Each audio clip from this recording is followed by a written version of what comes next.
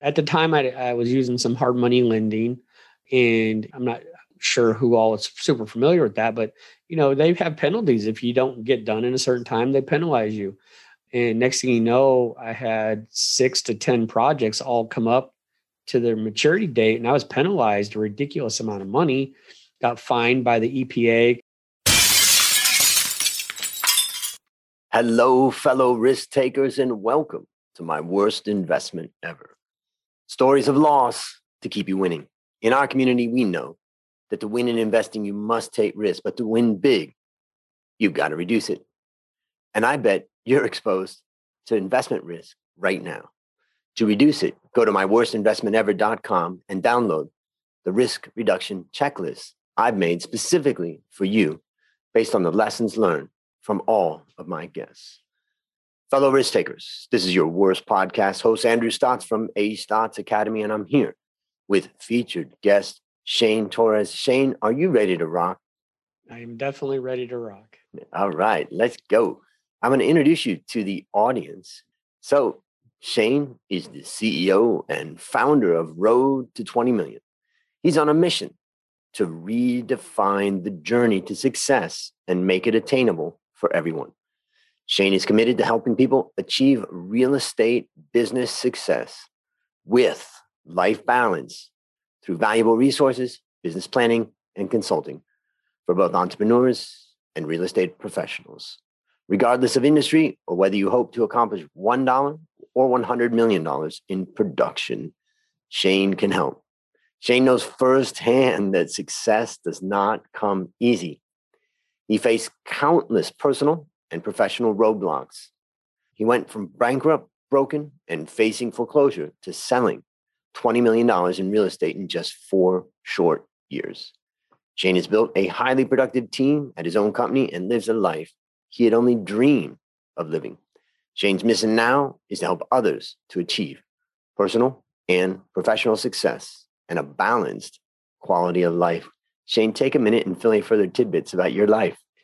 Yeah, no, thank you. And thanks for the introduction. Yeah, so quick background about me. You think that what I just went through was my worst thing ever, but it was a life lesson. So I've always been an entrepreneur since I was 22, built up, became a builder, lost it all in 2009 financially, almost lost my house, 1.5 million in debt, came out of it and got my real estate license and just kind of took off from there. I never dreamt I would be where I am now or even back where I was in 2012.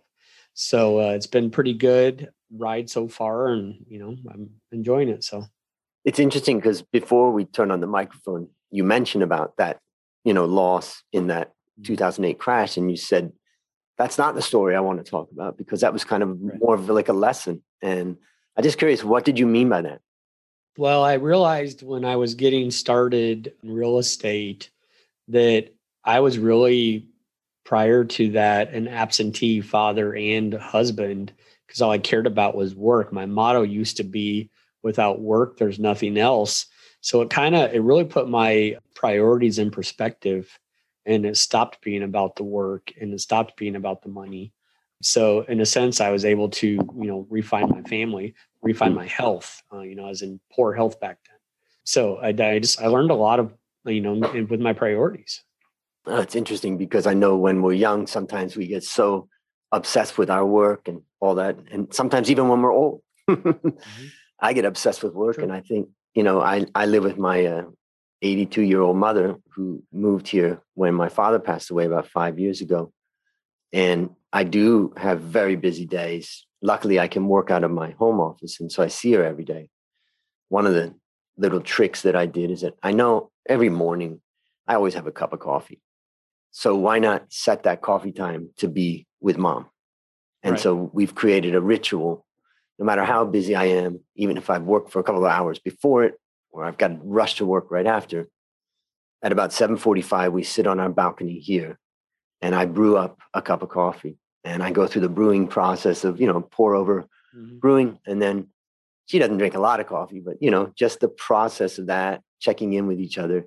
It's just one little tool to kind of make sure we don't lose ourselves in our work and our busyness. So I appreciate you, sharing about that because it makes me realize the value of reinvesting in our Yeah. existing relationships. No, it's true. Yeah, it's very important. Yeah. All right. Well, now it's time to share your worst investment ever. And since no one ever goes into their worst investment thinking it will be, please Hmm. tell us a bit about the circumstances leading up to it and then tell us your story. Yeah. So circumstances leading up to it were, I started dabbling, investing a little bit, buying empty land here, or there to build on. I'd buy the land and I'd get a custom house for a builder would buy it for me, and then they'd build the house. Well, after a while, I started to think, I kind of miss building. I want to do that again. And so, I've got the resources, I've got the funds. I thought I'd be a good business builder or a good relationship builder for my wife and I. And I would have her do design. And then I would have a friend that I have help me with it and kind of, do the project management and stuff. And it started out pretty good. And things were going well. And in my mind, I was going to be behind the scenes. I wasn't going to be involved in any of it. That's not what happened. And then I just got a little overzealous, and I just, I went from doing 2 projects to next thing you know, we're doing 20 some projects between rehabs and new homes. And the rehabs, I was at the time I was using some hard money lending, and I'm not sure who all is super familiar with that, but they have penalties if you don't get done in a certain time. They penalize you. And next thing you know, I had 6 to 10 projects all come up to their maturity date, and I was penalized a ridiculous amount of money. Got fined by the EPA because of construction crews not handling asbestos siding properly. And it was just, it was tough. It was well over 6 figures that I lost in that venture just in that, that first year because of how overzealous that I got. Fortunately, very fortunately, I built up some reserves so that I, was able to weather the storm and not have to, go out, like I did in 2009. But, I got to the point, there was a really, I had a tragic situation with my friend who was running it. He had some serious health issues that I had to fill in for that 4 months. And I just, with every phone call, I hated answering the phone. I just didn't want, I didn't enjoy it. I have to do what I enjoy, or I have to enjoy what I do. It stopped being about the money a long time ago for me. And so if I can't wake up and enjoy it, I just can't do it. So, I told my wife, once Scott got better, I just couldn't do it anymore. And she agreed. She didn't want to do it anymore either. And Scott and I sat down, we talked through it, and it was amazing because it was like this whole just like relief opened up or was off my shoulder. But then my business, his business, because he had a separate business, everything else just blew up when we just started focusing on what we enjoyed. So looking back in hindsight, I shouldn't have done it. Lost a lot of money on it. I still have some parts of it I'm digging out from right now. So this is just in the last 2 years. And can you remember the day that you had that epiphany that I can't do this anymore? Maybe a conversation you had with your wife or a moment yourself that you had? Well, I had a moment with myself, it was probably November of 2019. My conversation with my wife that I said I couldn't do this anymore, that was the beginning of February in 2020. And just to recap back onto this story, I'm curious, at the beginning, when you went into this idea, what was it that you thought, why it was such a good idea? The system was set up in such a way that he's very good at what he does. My wife's very good at what she does. I have a bookkeeper that handles all the books. I thought that, I would just be behind the scenes and, answering questions when need be. And there was a potential for some good return there on investment, but it wasn't like anything that was overly crazy. So, when I did it, I honestly, in my mind, I thought I missed it, but I was doing it because I wanted to help my friend. But also, again, I thought it would make my wife and I be closer because we were going to spend more time together. That's not what happened whatsoever. Not whatsoever. It was actually opposite effect. Oh, okay. So let's review what you learned from this experience. How would you list that out? Well, the biggest thing is, and this is kind of what led to the detriment of it, because it probably could have worked. But what I found was when I got overzealous. So I mean, you said a minute ago, I think before we even started, that I'm very structured. I'm very calendar oriented. I'm very disciplined in my systems and my processes. I tried to force all that on my friend and my wife, and I tried to get them to move at my speed.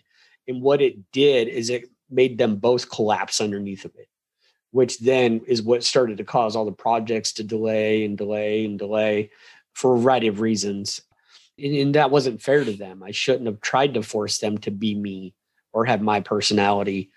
And at the time, my wife and I talked about it a lot, but neither my friend nor myself were able to say, you know what, this is too much. I can't, you know.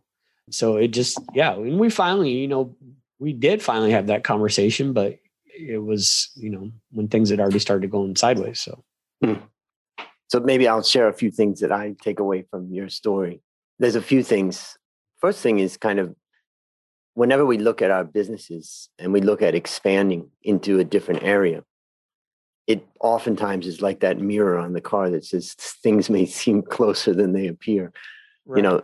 Things may seem easier than they appear, and it's very dangerous. So that's why we need kind of a realistic perspective on things. Right. The other thing is this idea that you mentioned about, I felt like I could be behind the scenes. You had qualified people that knew exactly what they were doing. And it reminds me of a story of my own experience where I was an analyst on a research team in an investment bank. And the boss was a really nice guy, and he hired the best people. The people I was working with were excellent. We were all really good, by far the best team of individuals that existed in the market. And yet we never received any rankings or any major market share, any major recognition. Later, I led teams of lesser competent people to become number one. And I always look back on that. I wondered, why was it with such great people? And what I realized was that great people still need coordination and they still need leadership. So sometimes a mistake that we can make is say, I'm going to get great people and they know what to do. But great people can do exactly what they know what to do and go off in very different directions. So the job of a business and a business leader is coordinating the efforts of great or of all your people. And so it feels to me like that's part of maybe what you missed, that, you really did have to coordinate this. And then that brings me down to the final one, which is there's a fine line between a company culture, let's say, that's built around the CEO, built around the leader, most of the time, particularly in small business. And that culture may be structure, discipline, planning. There's a fine line between, the importance of having that, but yet the challenge of imposing that. And, how do you work with people who, let's say, are very right brain and they're not as structured as a logical left brain person, let's say. And how do you have space for both of those, but yet still develop like a company culture? And I think that your story kind of, highlights that challenge. So those are some of my takeaways from your story. I think I got a lot from it, but what would you? Those are both very accurate. So, is there anything you would add to that? I know. I mean, I was very naive in thinking I was going to be just behind the scenes and trying to get them to do it my way, not knowing their personality is not the same as mine. So no, I mean, I think you hit it pretty on the head there. Great. So based upon what you learned from this story and what you continue to learn, what one action would you recommend our listeners take to avoid suffering the same fate? Just be more open up front about expectations and processes and make sure everybody understands what's expected of each other. Just do a little more homework up front. I kind of rushed into things. Slow down. All right. Last question. What's your number one goal for the next 12 months? Okay. So this is going to sound funny, but one of my big focuses is actually, I got a few, but I really enjoy commercial development. So I've been putting some time and effort into that. So I've got some big projects that I'm working on. So I'd like to see my commercial development get a little farther along. All right. So, well, we'll check in 12 months. Yeah, I know, right? It's going all right so far. So it's going good. All right, listeners, there you have it. Another story of loss to keep you winning. Remember, to reduce risk in your life, go to myworstinvestmentever.com right now to download your risk reduction checklist and see how you measure up. As we conclude, Shane, I want to thank you again for coming on the show. And on behalf of A Stotz Academy, I hereby award you alumni status for turning your worst investment ever into your best teaching moment. Do you have any parting words for the audience? I think we covered everything. I appreciate you having me on. It's been good. Yeah, it's great having you on. And that's a wrap on another great story to help us create, grow, and most importantly, protect our well fellow risk takers. This is your worst podcast host, Andrew Stotz, saying, I'll see you on the upside.